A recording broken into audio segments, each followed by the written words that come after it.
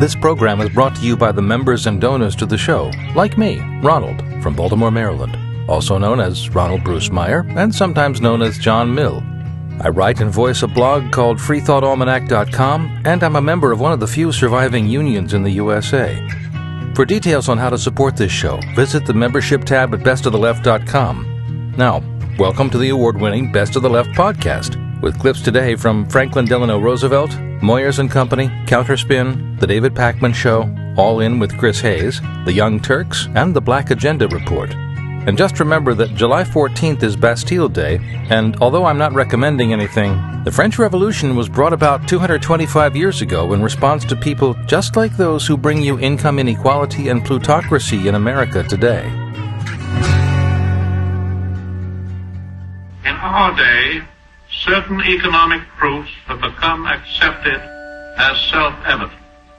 A second Bill of Rights, under which a new basis of security and prosperity can be established for all, regardless of station or race or creed.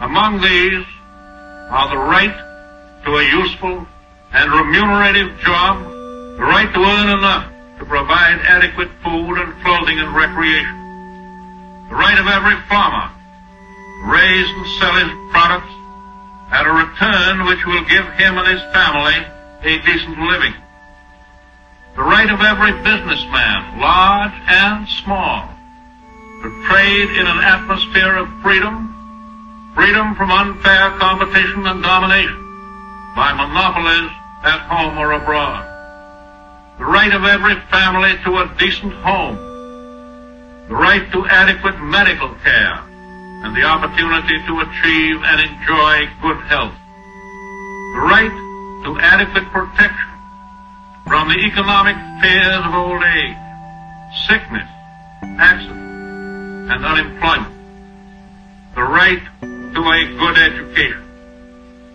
All of these rights spell security, and after this war is won, we must be prepared to move forward in the implementation of these rights to new goals of human happiness and well-being. For unless there is security here at home, there cannot be lasting peace in the world.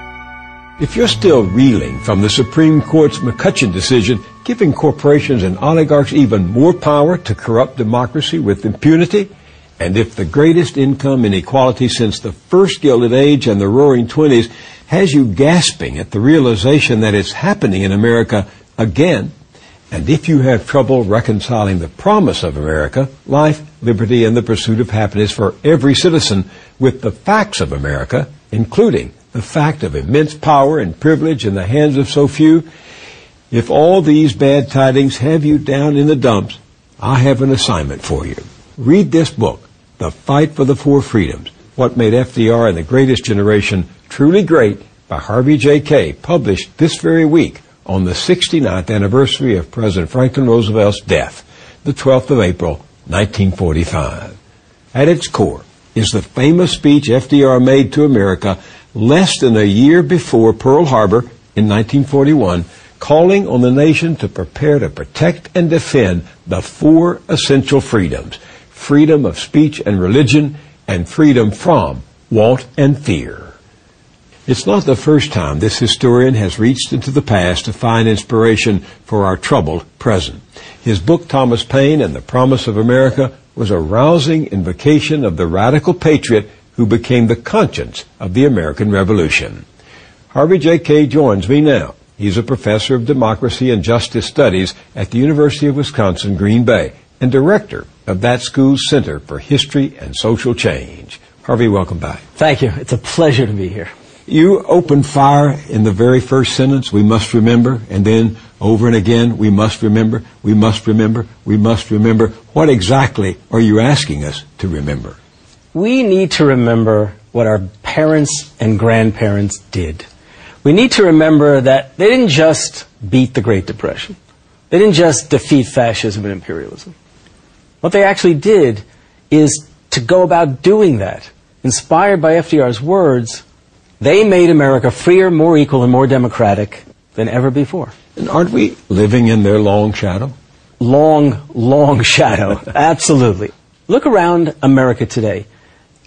So much of what we benefit from, of what we enjoy, which is under siege, we owe to that generation. What it comes down to is that we've seen that the four freedoms as they're embodied in Social Security, the rights of labor, in the advances for women's equality and rights in the 60s. I mean, I love to tell my students all the things that were accomplished in the 30s and all the things that were accomplished in the 60s, and you can go one by one, and it's an arc.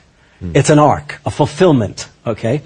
Roosevelt actually on the campaign trail was very revealing. I think most historians underestimate just how progressive he was on the campaign trail. There were no surprises. He didn't come in unaware of what he was going to do. And when he takes office and he begins this 100 days and he goes on, first New Deal, second New Deal, he is constantly inviting Americans, not just to take up the labors of the New Deal, but essentially to get organized. One of the lines that very few people come across, but it's the line something like, laws in themselves do not create the new millennium. And what he meant by that is, of course, that we can pass laws, but you're going to have to fight. This fight is not only mine, it's ours. And he was a fighter. He took on the oligarchs. He didn't mince words. He warned against the economic autocracy. He said a new despotism had arisen, an industrial dictatorship. He called them economic royalists. He denounced, quote, those few selfish citizens who would clip the wings of the American eagle in order to feather their own nest. I mean, no president's talked like that since Roosevelt. Absolutely not. I mean, I have my students read through inaugural addresses, State of the Union addresses, and I start them off with, the 1936 Roosevelt, one speech where he talks about economic royalists, and he's, basically saying, they complain that we're out to, overturn American institutions. But what they're really complaining about is we want to overturn their power. And guess what? They're right. Now, what president other than FDR would have said that? That's magnificent. I mean, it's the kind of thing you just listen to over and over again. And then he goes off to say, I welcome their hatred. Yeah, he was a tough fighter against the economic royalists, against the aristocracy of wealth. And he came from that part of the country. And I was taken, although I've read this before, I think you said it so concisely, that as a young man growing up, he wasn't particularly sensitive to the poor, or sensitive to minorities, or sensitive to the marginalized, but that as a victim of polio, he came to possess this great empathy. His labor secretary, in her memoir of Roosevelt, Frances Perkins, thank you. She says, knowing him early on, around 1912, and knowing him later, after he's stricken with polio, it was a changed man, a man filled with a new kind of sensitivity and a sensibility. I also think that Eleanor plays a really fundamental role during the 1920s in introducing him to the women that she's meeting down here in New York City, labor organizers and others, and he's all of a sudden coming to grips with the struggles of working people in the cities. And I think that registered in him. Why was the Four Freedom speech so important? I think the Four Freedom speech is important in the most immediate sense of 1941, and that's really the call to war. Americans know what's coming. The call to war is, we need to create an arsenal for democracy. We need to create a Lend-Lease program to secure Britain and its allies against Nazi Germany. And then he says, but don't misunderstand.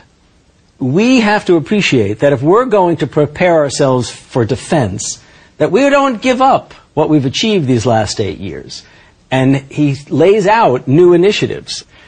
What he knew, and what he knew a generation knew, was the only way to defend, secure, and sustain American democracy is you constantly press to enhance it. You test the limits. We're the great experiment in democracy, and he knew that. He knew American history. So here he appears, and how does he close this speech?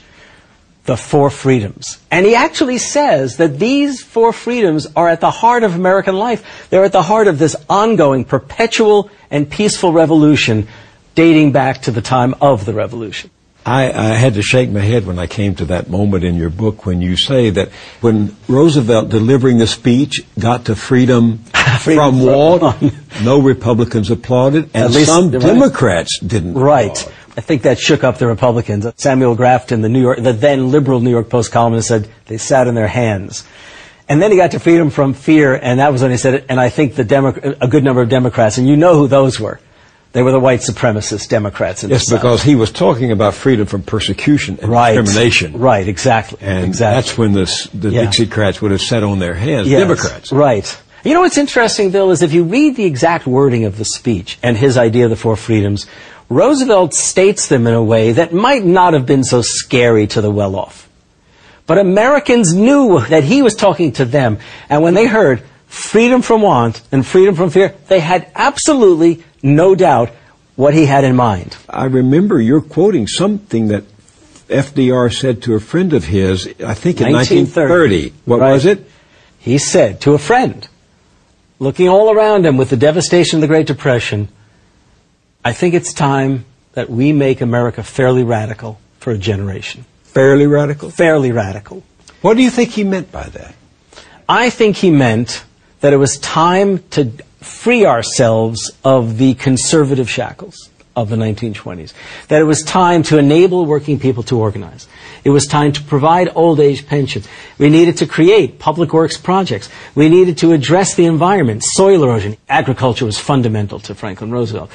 Over and over again, out on the campaign trail that year, contrary to what historians seem to say, Roosevelt was saying, we need to do these things. That's what he meant by radical. But he didn't mean merely that he would do it, or the Democrats in Congress would do it. As we saw in the coming years, he meant we will make America fairly radical for a generation. You know, Roosevelt in many ways, I have a feeling this goes back to his reading of Jefferson.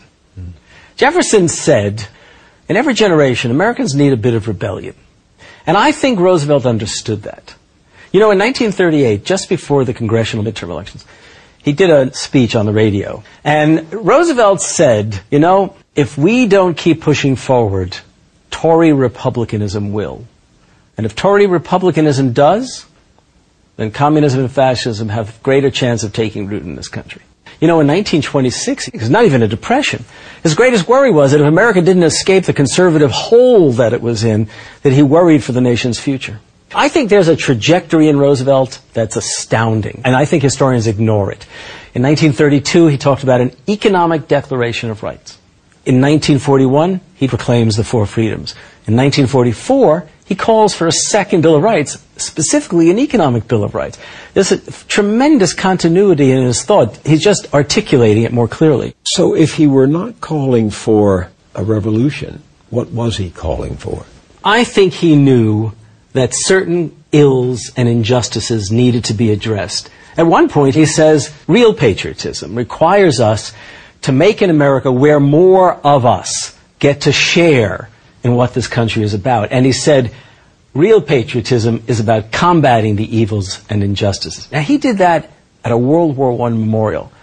He didn't try to rally people into some kind of military fever. He knew. But he had this incredible confidence in his fellow citizens. He believed that if you could empower working people, if you could afford the necessities to people, that if you could do these things, you create a better America. He knew that this country was a grand experiment in democracy. And going all the way back to 1770. All the way back. You know, Bill, you and I have this affection for Thomas Paine, and I can tell you one of the reasons I wrote this is that it was Franklin Roosevelt who was the first president since Thomas Jefferson who, while in office, openly quoted and cited Thomas Paine's name. But you know that conservatives claim Thomas Paine, too. You do know that. I know that all too well. And the Tea Party did not come from the left. It came from ordinary people out there on the conservative side of things. Okay. There's a paradox here. I have a theory. I have a theory. Historians are not supposed to have theories. I know. To have facts. Well, I have a theory. I believe Reagan could never have become president if Democrats, progressives, and liberals had not already forgotten and forsaken the four freedoms. The only thing that enables conservatives to appeal to the vast majority of American working people is when that vast majority is disappointed and frustrated and angry. You're right. We have been led to forget. And who has led us to forget? So over and over again, we saw from right through the 30s, right through World War II, we saw corporate interests constantly trying to either directly suppress the ideas that are going to become the four freedoms, okay, by saying private enterprise, that's what makes America great. Forgetting the struggle for freedoms, speech, expression, freedom of worship, freedom from want, and freedom from fear that Roosevelt put into words. For example, Ronald Reagan. If you look closely at what Reagan does in the course of his presidency, he appears on July 3rd, 1987, at the Jefferson Memorial at an event sponsored by the U.S. Chamber of Commerce. And he says that he wants to advance four freedoms. He says, you know, we Americans need to cultivate, we need to remember. He says we need to remember. And we need to teach our children history and make sure they remember. America is about freedom. And what does he say? Freedom of speech, freedom of worship, freedom of enterprise. He literally expunges freedom from want and freedom from fear. Did you write this book to make people fighting mad? Because they're going to be fighting mad on either side of the political spectrum when they read it.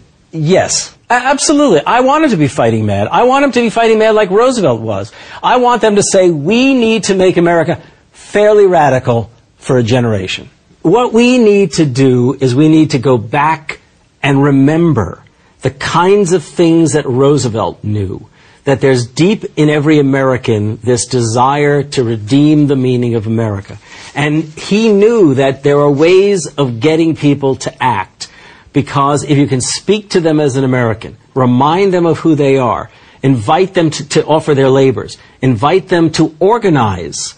In the 1930s, organizers went out and said, you've got to organize. The president wants you in a union. It worked. Millions joined. And by the way, living standards rose, worker security improved, we get Social Security. Look what we've done, and look what we're allowing to happen now. This cannot be the America that I imagined and most of my fellow Americans imagine. But they have forgotten, not the four freedoms as ideals, they have forgotten what it takes to realize them.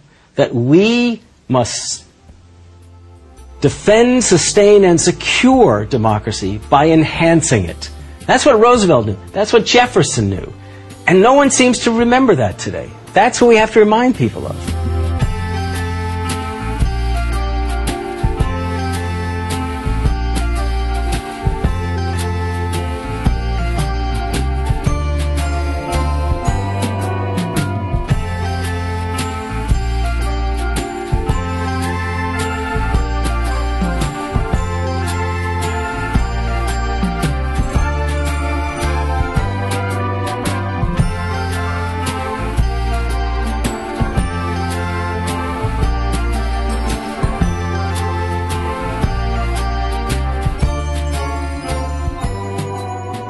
Barack Obama has decided to talk less about income inequality and more about opportunity, a framework conservatives favor. That's worth reporting. But don't buy the line of outlets like the New York Times that the shift is something the public wants. Reporter Jackie Calmes explained on February 4th that Republicans think talking about inequality smacks of class warfare, and suggested that the public agrees. Quote, on this question, the president and his party have moved in Republicans' and voters' direction. Close quote. The Times cites a Pew poll it says shows a broad consensus that government should help people escape poverty, but substantially less agreement that government should act to reduce the gap between the rich and everyone else. But what the poll actually found is that 69% of the public thinks the government should do some or a lot to reduce inequality.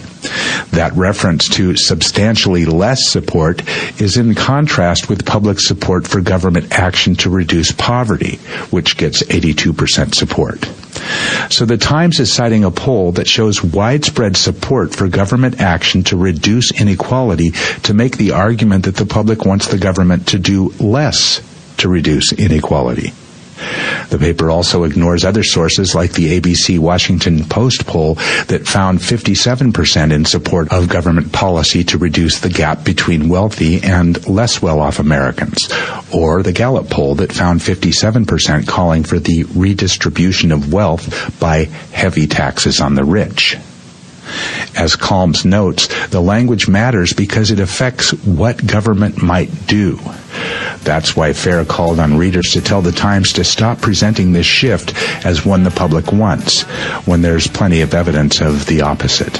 I said if I was smart that I would save up for a piece of string and a rock to wind the string around.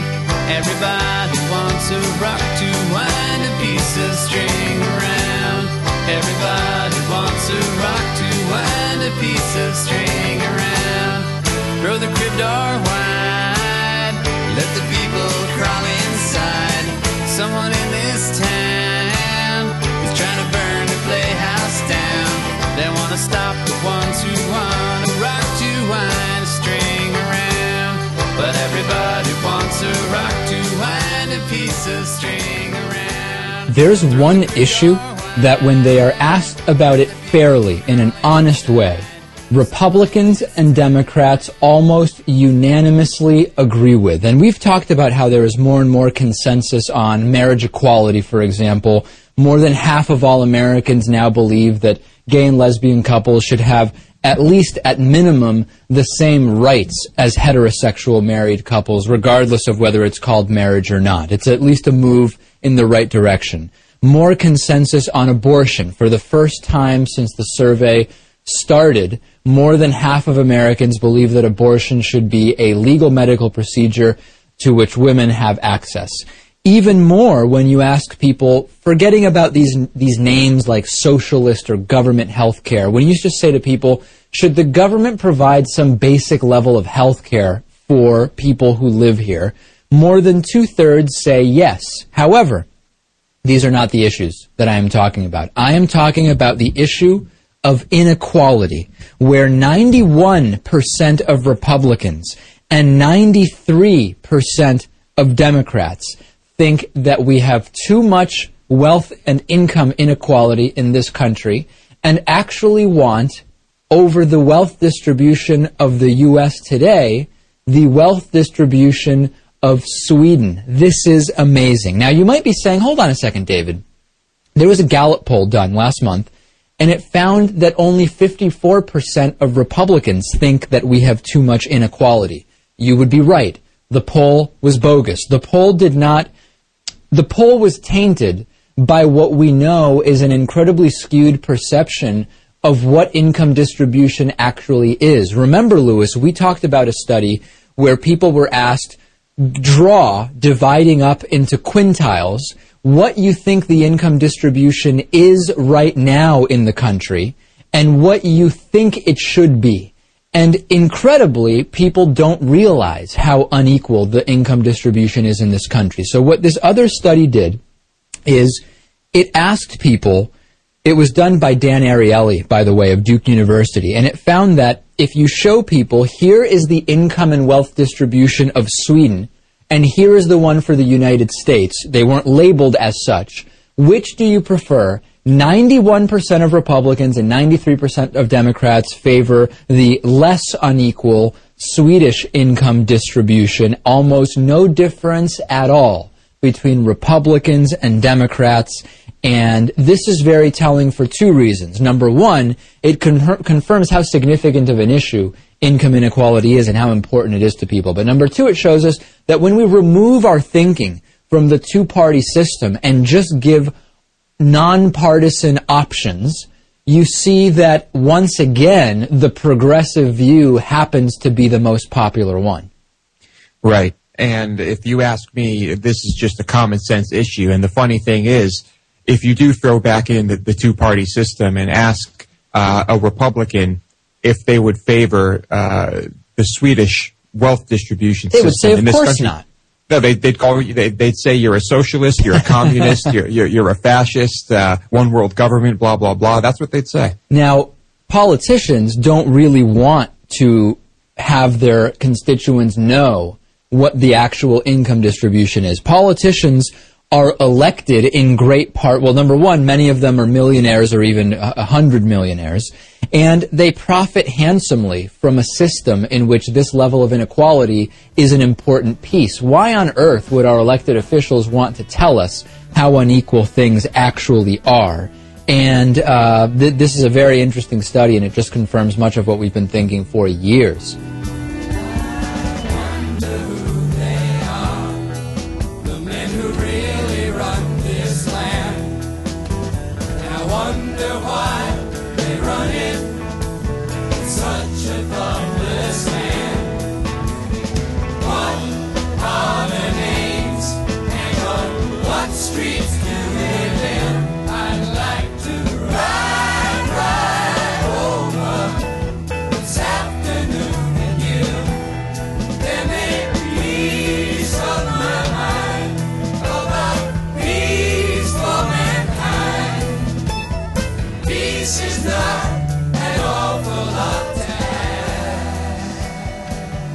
Wealth, this is according to Oxfam, of the world's 85 richest people is equal to the 3.5 billion poorest people. It's fantastic. And this is a great thing because it inspires everybody, gets the motivation to look up to the 1% and say, I want to become one of those people. I'm going to fight hard to get up to the top. This is fantastic news, and of course I applaud it. What can be wrong with this? Really? Inequality is at the front and center of the American political conversation these days, due in no small part to the fact that income inequality is the highest it's been since the Great Depression. Low-wage workers are increasingly mobilized, and the president is signaling his own focus on the issue. I have always found something frustratingly inert and vague about the word inequality. It seems abstract. Because the issue isn't even so much inequality of income or wealth, though that's extremely important. It's inequality of accountability. Take, for example, this. We're just getting numbers now on Jamie Dimon's compensation as chairman and CEO of JP Morgan Chase for the full year of 2013. He will get a $20 million compensation package. Might surprise the public to see that his compensation nearly doubled from full year 2012. Yeah, you think? Think that might surprise the public? JP Morgan has, under Dimon's leadership, in the past few years agreed to settlements totaling more than $29 billion. In order to settle investigations into a variety of large and destructive alleged misdeeds, from criminal and civil allegations it failed to stop Bernie Madoff's Ponzi scheme, to probes into its mortgage bond sales and inquiries into botched derivatives bets, energy market manipulation, and credit monitoring products. The Justice Department has very ostentatiously not left them off the hook for criminal liability, and yet, no matter the level of scandal, misbehavior, or possible criminal activity, the board has decided that Mr. Dimon deserves a raise. This when the median income for American workers has been falling. Or look at the case of Neel Kashkari. He was the former Goldman banker tapped by former Goldman CEO Henry Paulson to oversee the $700 billion handed over to the banks to save them from their own recklessness, who then went on to work for the big California bond fund PIMCO, which indirectly benefited financially from the same TARP program that Kashkari oversaw. He surfaced from private life to write an op-ed decrying the me-first attitude in America. Not of the bankers who had ground millions of people's lives to dust, but rather the greedy moochers sucking off the government teat. Quote, cutting entitlement spending requires us to think beyond what is in our own immediate self-interest. If we don't focus on our collective good, all of us will suffer. Well, that same Kashkari, who did a terrible job in enforcing the promises made to taxpayers and legislators about TARP, is now launching his candidacy as a Republican to be governor of the great state of California. Who knows? Maybe he'll be able to get Dimon to spare some of that $20 million to write him a check. Meanwhile... And just pulled the rug out from underneath us, and there's nothing left. It's not a crutch, no. It keeps a roof over your head, the electric on, the water on, Rent, bills, day-to-day living, travel costs, food, everything. How do I feed my 4 children? How do I feed the dogs, my husband, everything? And it's so overwhelming that you don't know where to start. Seems to be the impression that the people in unemployment benefits are just kind of sitting around enjoying the money, and nothing could be farther from the truth. Long-term unemployment in America is as high as it's ever been since World War II, with about 4 million people who've been out of work for 27 weeks or more. And as you can see from this chart, what caused that trend was the financial crisis. That's it. Full stop. Either that or a strange national epidemic of laziness that just happened to start at the very same moment Wall Street almost went bankrupt. And yet today, like every week, tens of thousands of those people had their emergency unemployment insurance run out because Republicans in Congress refused to extend it. And they joined the 1.3 million who lost their benefits starting December 28th. They are now scrambling to make do to feed their families or avoid foreclosure or eviction, to keep a roof over their head somehow, some way. So, when we say inequality, this is what we're talking about. Not charts and graphs. We are talking about justice and fairness and basic human decency.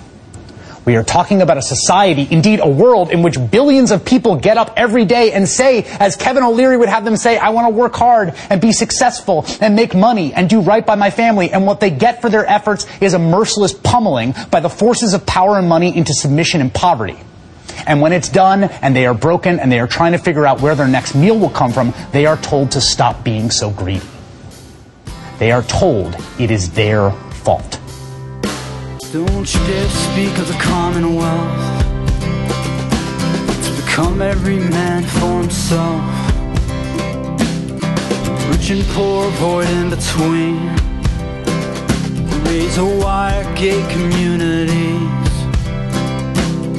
The wealthiest anomalies with their own privatized police, while the silent majority will say it's for the best, obey the corporate American dream.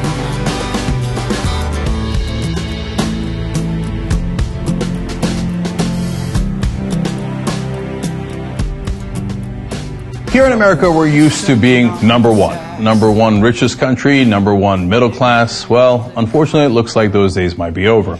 Really interesting story out of the New York Times. We've got a new portion of the Times called The Upshot. That's a website covering policy and politics, and they actually work with the Luxembourg Income Study database to put these numbers together and to show you who is the new number one in median wages, middle class, etc., and how we've been doing over the last 35 years.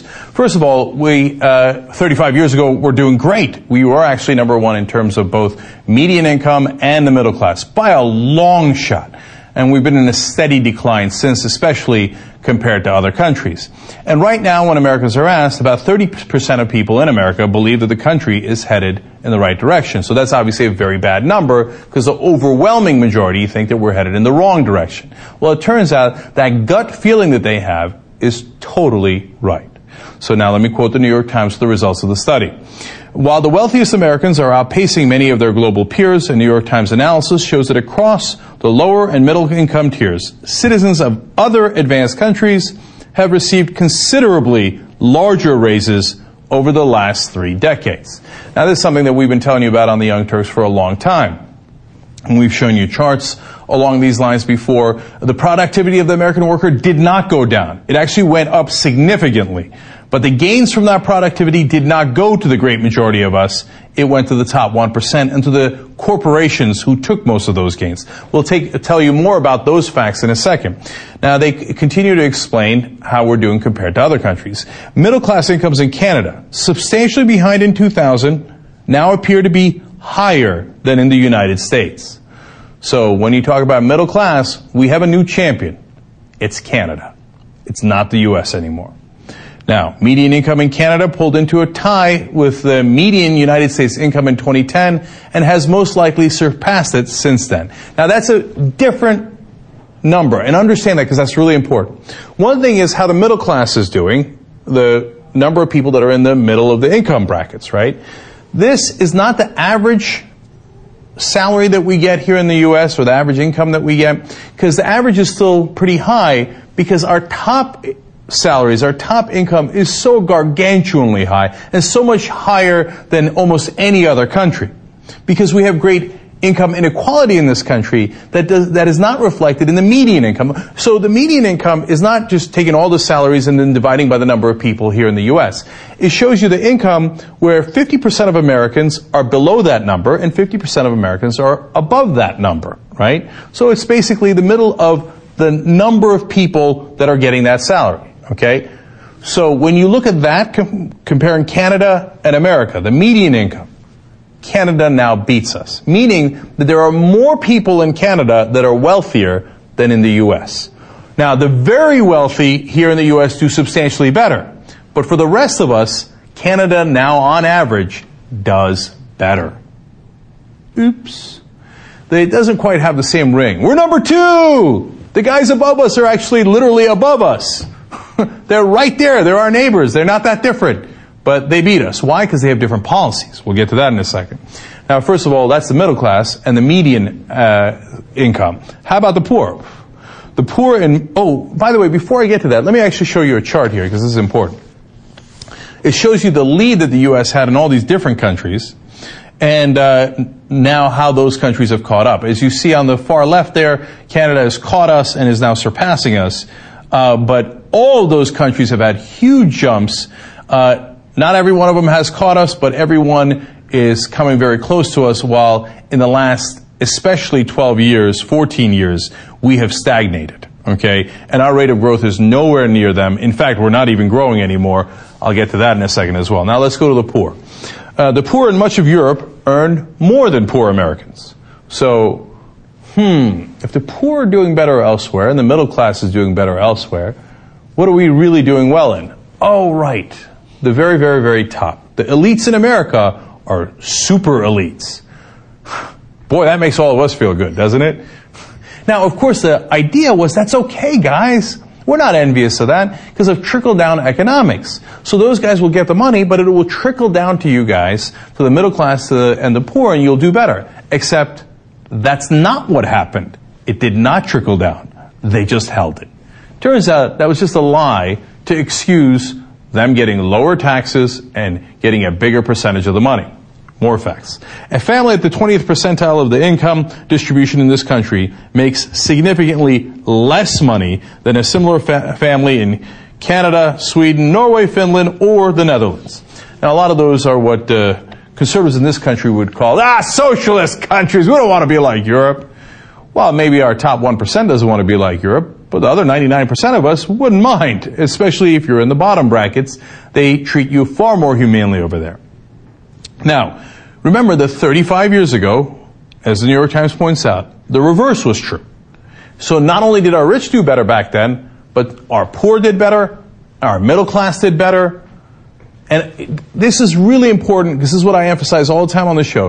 In 1976, the Supreme Court says money is speech. In 1978, in Bellotti decision, they say that corporations have the right, constitutional right to spend money in politics. In 1980, Ronald Reagan is elected, and all these charts change right between 1978 and 1980. In fact, 35 years ago was 1979. Up until that point, we had about 40 years where the American worker had great productivity and great returns. When we actually worked for that money, we got that money. But they changed the rules in the late 1970s and in 1980. And then what happened was, from then on, you didn't get your productivity, they got your productivity. They got the fruits of your labor. So, as you see with median per capita income, now again, this is the most important number because it shows you where we are relative to other countries, not the average because our rich skew the average, but the median of where the country is. Since 2000, the U.S. is pretty much unchanged. How about Britain? Well, they're up 20%. Netherlands up 14%. Canada up 20%. So it was bad from, basically 1979 to 2000. But since 2000, it's gotten even worse because we're not even going up at all anymore for median income. So basically the median income of the country going nowhere. So if you thought we're on the wrong track, you're right. Okay? Instead, it's not all countries. The other countries that have different rules are doing fine. In fact, here, let me show you just a quick summary of that. Graphic 14 here. Britain is at 19.7, Canada at 19.7. This is middle class incomes, okay? So this is a slightly different number because it's not the median income, it's the middle class income. But you see the same exact results. Ireland 16.2, Netherlands 13.9, and the U.S. down at the bottom there since 2000, 0.3%, basically no change at all. So why? Why did this happen? Well, the New York Times study concludes that there was three main reasons. One was educational attainment in the U.S. has risen far more slowly. So if you don't focus on education, well, you don't get good results. Secondly, U.S. companies distribute a smaller share of their bounty to the middle class and poor. So what do? They take more dividends, they take more stock options, but they give lower wages to their workers at those companies. And then finally, governments in Canada and Western Europe take more aggressive steps to raise take-home pay of low and middle-income households by redistributing income. So now here in America, oh, that's a terrible thing. You can't redistribute income. But here's some of the ways that they do it. For example, in Sweden, they have universal health care. In Canada, they have universal health care. We were told that that was going to destroy their middle class, except it turns out their middle class actually gets paid more than we do, right? And their rate of growth is much higher. Same for Sweden, right? So they were lying to you. It does not hurt the middle class. It actually helps the middle class. Plus, they get the universal health care. So that's a form of redistribution where society says we're not going to let people die in the streets. What we're going to do is for the corporations that are doing well, for the top brackets that are doing well, they're going to share a slightly higher percentage of that so that people don't die in the streets, so that everybody gets health care. Everybody gets subsidized in some countries, including Sweden, child care. So, and what does that create? It creates opportunity so that those people then can go work. They're not bums. They go work and they earn higher wages. It creates opportunity, by the way, also for education. When you say education is going to be subsidized. So if you're poor, but your son or your daughter did great in school, well, we're going to give you an opportunity to get into the middle class and even into the rich brackets. Because we've given you a chance. Whereas here in the U.S., they say, don't redistribute my money. I don't want that poor kid who worked his ass off to get really good grades to have the same opportunity that I had. I don't want him to have that opportunity. Don't redistribute my money. Don't you dare take a higher percentage in taxes. So when you have incredibly low rates for the rich, you have incredibly low rates for corporations, what happens? The rich get richer and the rest of us start falling behind. Final conclusions of the study, the American rich pay lower taxes than the rich in many other places. This is not an accident, it is by design. Our middle class is getting destroyed on purpose so that the rich can have even more money. Now, it's a question of what do you do with taxes? It's not to say that you should take all the taxes. You should get 70%, 90% of the money from the top brackets. It's a question of what's sensible for society so that, in fact, the poor and the middle class go up as the rich also go up. How do I know that that can work? First of all, it worked here in the U.S. Between 1940 and 1980, we had great prosperity for all of those different classes. Because we had a decent income tax, we had decent corporate taxes, we didn't have the loopholes that we have now, and our government was not gutted by the rich and powerful who bought our politicians. Finally, when they say, well, if you do all that, it won't work. Let's go to the example of Sweden. Even with a large welfare state in Sweden, per capita GDP there has grown more quickly than in the United States over almost any extended recent period. A decade, 20 years, 30 years.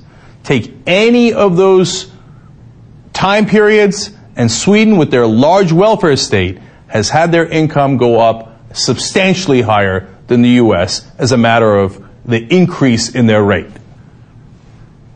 They're lying to you. It's not true that if you rig all the rules and the laws in favor of the rich and the multinational corporations that it will trickle down to you. It trickles down on you in terrible ways. Look at the actual numbers. We can be a more just society. We can be a fairer society.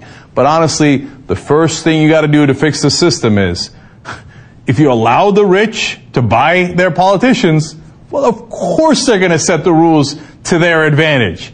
We should go back to having a democracy like we had until the Supreme Court decided that corporations and the rich could spend unlimited money on politicians. There is an answer. It's a constitutional amendment. As Justice John Paul Stevens said today, that amendment is necessary. You must go above the head of the Supreme Court, and that's a guy who served on the Supreme Court for 35 years. At Wolfpack, we agree with that. Wolf-Pack.com. Get the amendment, get back our democracy, and then we can regain our middle class, and we can regain our status among nations. That we are a just society and a prosperous society. We can do both. Right now, unfortunately, we're not doing either for 99% of us.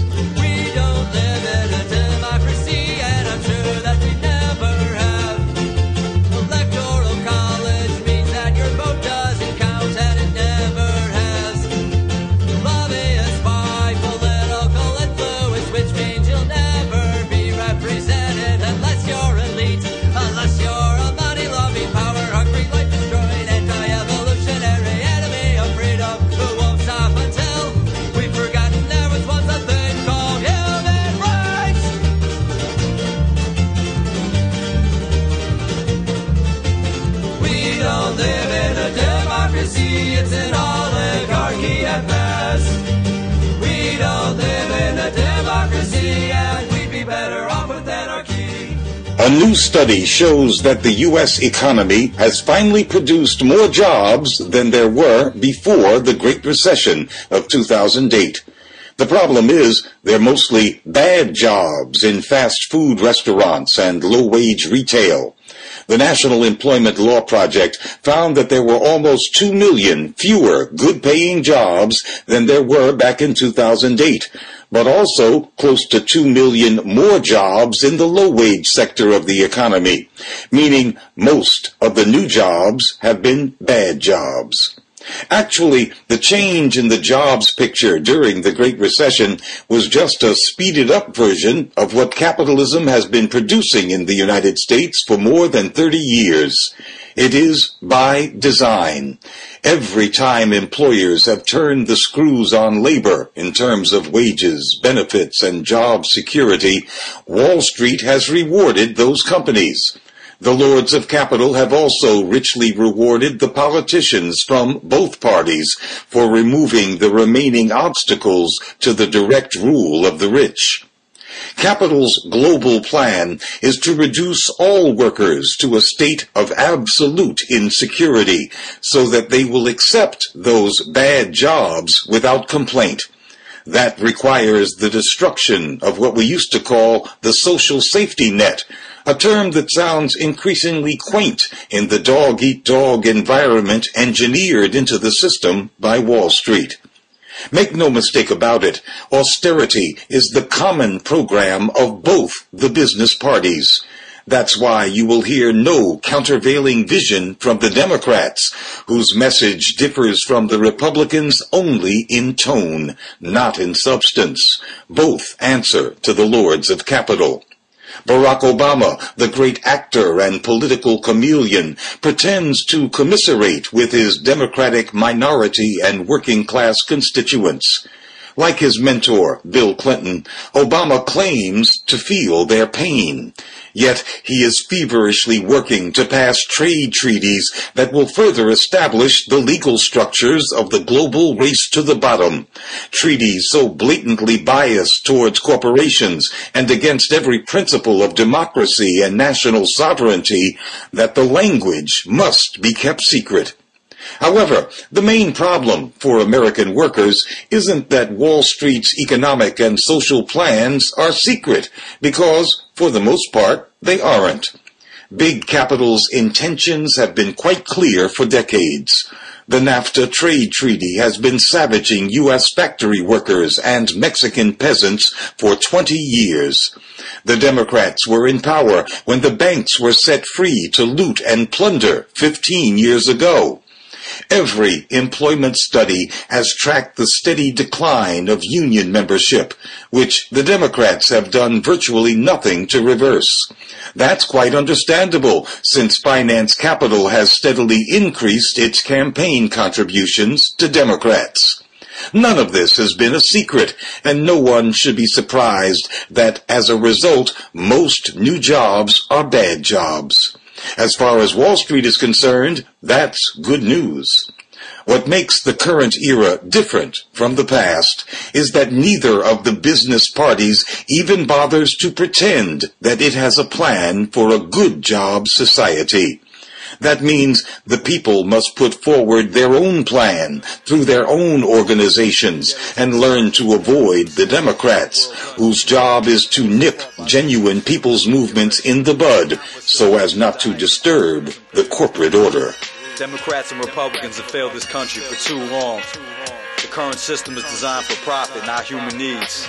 The people must rise up and revolt for human need over profit. There's something wrong when they say separation of church and state. We swear you in on the Bible to be president or take the stand. And the demand for free health care and education and jobs for all the paper bills could be met with the creation of taxing the super rich, taking some millions from their place, placing the military budget with big cuts would change the nation. They got health care in Europe and Canada. Presently, they don't have as many in jail and they don't have the death penalty. For 60 Minutes, they asked Madeleine Albright about the plight of 500,000 kids that, because of sanctions, lost their life in Iraq. So the question of the host was asked back, was it worth it? She said yes. It showed that if you're poor, your life is worth less. It's a perennial media theme. Democrats who veer into economic populist territory, where much of the Democratic Party base dwells, will be dismissed by the media. So when populist Senator Elizabeth Warren took her populist book on tour recently, you heard ABC reporter Jeff Zeleny on This Week declaring that the left is looking for a fighter and a fiery populist. Then Zeleny gave this bad news. Some moderate Democrats fear her economic populism is a dead end for the party. But to her admirers, she's a political celebrity. So some people think she's trouble for the party, but those who like her say she's a celebrity. Exactly which Warren policies are considered so dangerous? Is it her strong stance on banking regulation and consumer protection? It's hard to imagine issues that could be more popular with the public, and not just Democrats. If Zeleny's critics are saying that Warren's stance towards Wall Street would hurt the party with industry donors, well, there's certainly something to that. A graphic ABC flashes on the screen is from a Wall Street Journal op-ed by two professional Democratic centrists who think the smart move is to start talking about the funding crisis in Social Security and Medicare. A more important question for democracy might be why reporters never argue that center-right Democrats are a dead end for the party. There's a case to be made for that, from the Clinton years to the heavy losses suffered by Blue Dog moderate Democrats in 2010. But a reporter asking that question would probably be accused of bias. Saying populism is dangerous is just fine, though. Populism, yeah, yeah.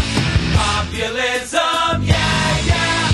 Populism, yeah, yeah. Populism, yeah, yeah. This is the age of, this is the age of, this is the age of Jackson. Take a stand against the elite. They don't care anything for us. And we will eat sweet democracy and let them eat our dust. Eat our dust. Eat our dust. You've reached the activism portion of today's show. Now that you're informed and angry, here's what you can do about it. Today's activism: retirement security for all. It didn't used to be a radical idea in this country that citizens could retire with dignity and basic necessities. Most of us spend 50 or so years working, contributing to society, being a cog in that super important economic wheel. Being able to stop working before it becomes physically impossible isn't much to ask. Some might even consider it a human right of sorts. Retirement was for generations described as a three-legged stool: Social Security, pensions, and personal savings.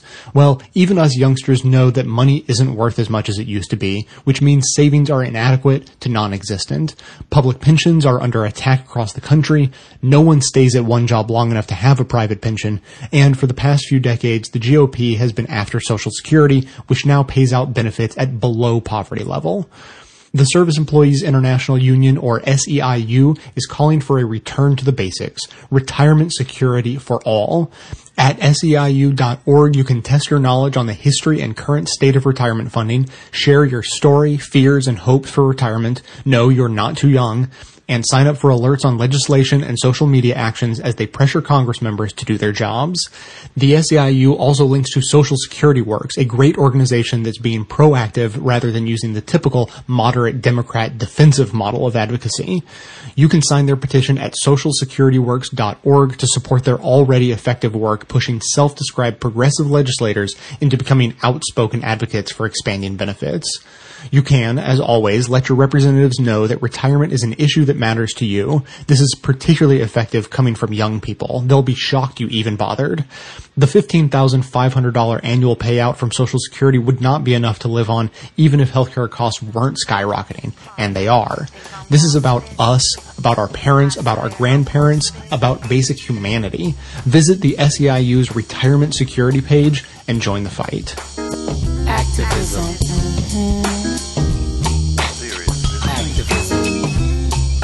Come on out from in front of the television. Bust out of your self-imposed media prison. There's a whole big world out there, y'all. And some serious stuff is going down. Civil war, intolerance, AIDS, obliteration. The usual madness, but not enough frustration about what's troubling Earth's nations. The spotlight will not be your savior in these dark days, and it will not be your saving grace. Why not replace your dreams of gracing life's stage with action? The evidence keeps mounting. Just this past Tuesday, the 15th of April, Tax Day, the AFL-CIO reported that last year, the chief executive officers of 350 top American corporations were paid 331 times more money than the average U.S. worker. Those executives made an average of $11.7 million compared to the average worker who earned $35,239. As that analysis circulated on Tax Day, the economist Robert Reich reminded us that in addition to getting the largest percent of total national income in nearly a century, many in the 1% are paying a lower federal tax rate than a lot of people in the middle class. You will no doubt remember that an obliging Congress of both parties allows high rollers of finance the privilege of carried interest, a tax rate below that of their secretaries and clerks. And at state and local levels, while the poorest 20% of Americans pay an average tax rate of over 11%, the richest 1% of the country pays half that rate. Now, neither nature nor nature's God drew up our tax codes. That's the work of legislators, politicians, and it's one way they have, as Chief Justice John Roberts might put it, of expressing gratitude to their donors. Oh, Mr. Adelson, we so appreciate your generosity that we cut your estate taxes so you can give $8 billion as a tax-free payment to your heirs, even though down the road the public will have to put up $2.8 billion to compensate for the loss in tax revenues. All of which makes truly repugnant the argument heard so often from courtiers of the rich that inequality doesn't matter. Of course it matters.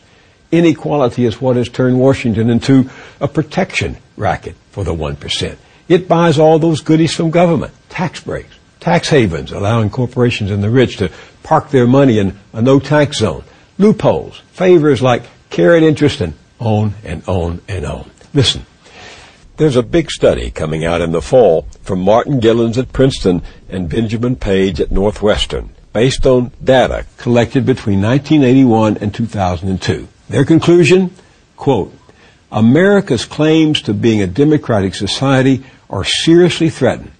The preferences of the average American appear to have only a minuscule, near zero, statistically non-significant impact upon public policy. Sad that it's come to this. The drift toward oligarchy that Thomas Piketty describes in his formidable book has become a mad dash, and it will overrun us and overwhelm us unless we stop it.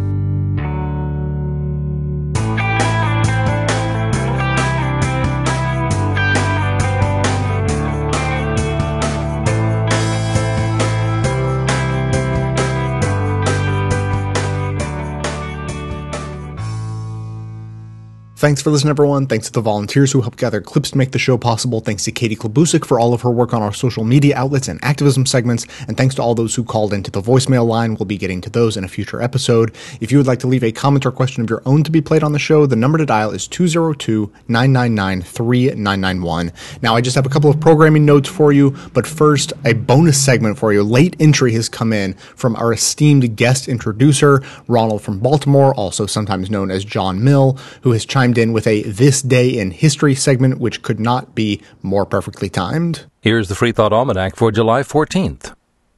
I'm John Mill. It was on this date, July 14th, 1789, in the morning, that French citizens stormed and destroyed the hated Bastille prison in Paris, ending a symbol of the human rights abuses by King Louis XVI, who had in fact supported the American colonists in their quest for independence from Great Britain, and beginning the French Revolution. Bastille means bastion or castle, and it was a structure built in the 14th century to defend the eastern approach to the city of Paris from the English threat in the 100 Years' War. It is known formally as the Bastille Saint-Antoine. Louis XIV used the Bastille as a prison for those who had opposed or angered him, including upper-class members of French society, and, after the revocation of the Edict of Nantes, French Protestants, but also to hold those who had differed with him on matters of religion. The destruction of the Bastille marked the end of absolute monarchy in France. Louis XVI was executed by guillotine on the 21st of January, 1793, and signaled the birth of liberty, equality, and fraternity for all French citizens, and, eventually, the creation of the First Republic. The French Revolution achieved popular support among the peasants and nobles, and even a few priests, because of a cruel tyranny under church and state that kept the populace at 90% illiteracy, oppressed them with taxes, and denied them property ownership, a dangerous income inequality not unlike that increasing in the United States today. To their credit, the leaders of the revolution took no office in the succeeding government after 1791. Still, the new Constitution treated the luxuriously and cynically corrupt Catholic Church better than it had treated the people. Of course, the Church claimed religious oppression because they could no longer oppress the people as they used to. Again, not unlike the whining of churches in the U.S. today. Bastille Day, called simply Le 14 Juillet by natives, remember the 4th of July is what Americans call Independence Day, was declared the French national holiday, La Fête Nationale, on the 6th of July, 1880. It celebrates not only the storming of the Bastille in 1789, commemorated in a painting of that same year by a contemporary, Jean-Pierre Huel, and later by Austrian composer Karl Ditters von Dittersdorf in his Symphony in C major, and by Charles Dickens in A Tale of Two Cities, but also celebrates the Fête de la Fédération on the 14th of July, 1790. Celebrations of Bastille Day are held all over France to this day. They are, and always have been, secular. This has been the Free Thought Almanac for July 14th. I'm John Mill. Okay, that really is it for today. Just a few programming notes before I go. First of all, sort of a bad news, good news situation. The next episode to come out in a few days, unfortunately, will be another rerun. That's because Netroots Nation is happening. Schedules get crazy at Netroots, and I just can't do a show during that time. The good news is that that'll be the last in this sort of weird, disrupted summer hours schedule, and we'll be getting back to the regular every 3 days schedule in the coming weeks. So that's the good news.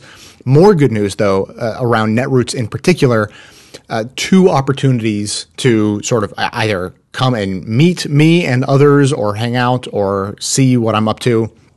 Thursday, if you're in Detroit, because that's where Netroots Nation is, there is a big listener meetup happening between Young Turks, David Pakman Show, and Best of the Left listeners. That's happening 7 p.m. Thursday, July 17th at The Anchor Bar. It's just a couple of blocks from the convention center where Netroots is happening. So if you're in the area, definitely take the time to come down. We'll be there for several hours, I'm sure. So starting at 7 p.m. on Thursday, come and hang out with, see us and meet a bunch of listeners who also enjoy the shows. Now, for anyone in or out of Detroit, which is everyone, there is a Netroots stage. There's a live show going out on the live program stream that I've been invited to be a part of. I don't know the details. David Pakman got invited to do it. He was allowed to invite whoever he wanted to. So he invited me and at least Aaron Wysocki from the Young Turks. And I don't know who else might be there, but there'll be a live stream program going on I'll be there apparently if all things go to plan. And one clarification on that, when David Pakman was sent me a text message explaining kind of what this thing was, and he said that Aaron, referring to Aaron Wysocki from the Young Turks, said Aaron is in as well. And I read that initially, just a quick glance at the text message, I read that as Aaron is in a well. And I thought, well, that's terrible. I was like, this is baby Jessica all over again. And then I read it more closely, and I realized he's not in a well at all. So I just want to clarify that for anyone who was concerned, Aaron Wysocki, as far as I know, is not and has never been in a well, although I haven't confirmed that. If he has been in a well, this is just outside my scope of knowledge, but as far as I know, he's safe and sound at this moment. So again, to reiterate the important points to take away from today, the next episode will be a rerun. Unfortunately, I'm sorry. After that, it'll be back to new episodes in the regular schedule. Thursday, July 17th, come hang out with Young Turks, David Pakman Show, and Best of the Left, and listeners. Thursday, 7 p.m. at the Anchor Bar in Detroit.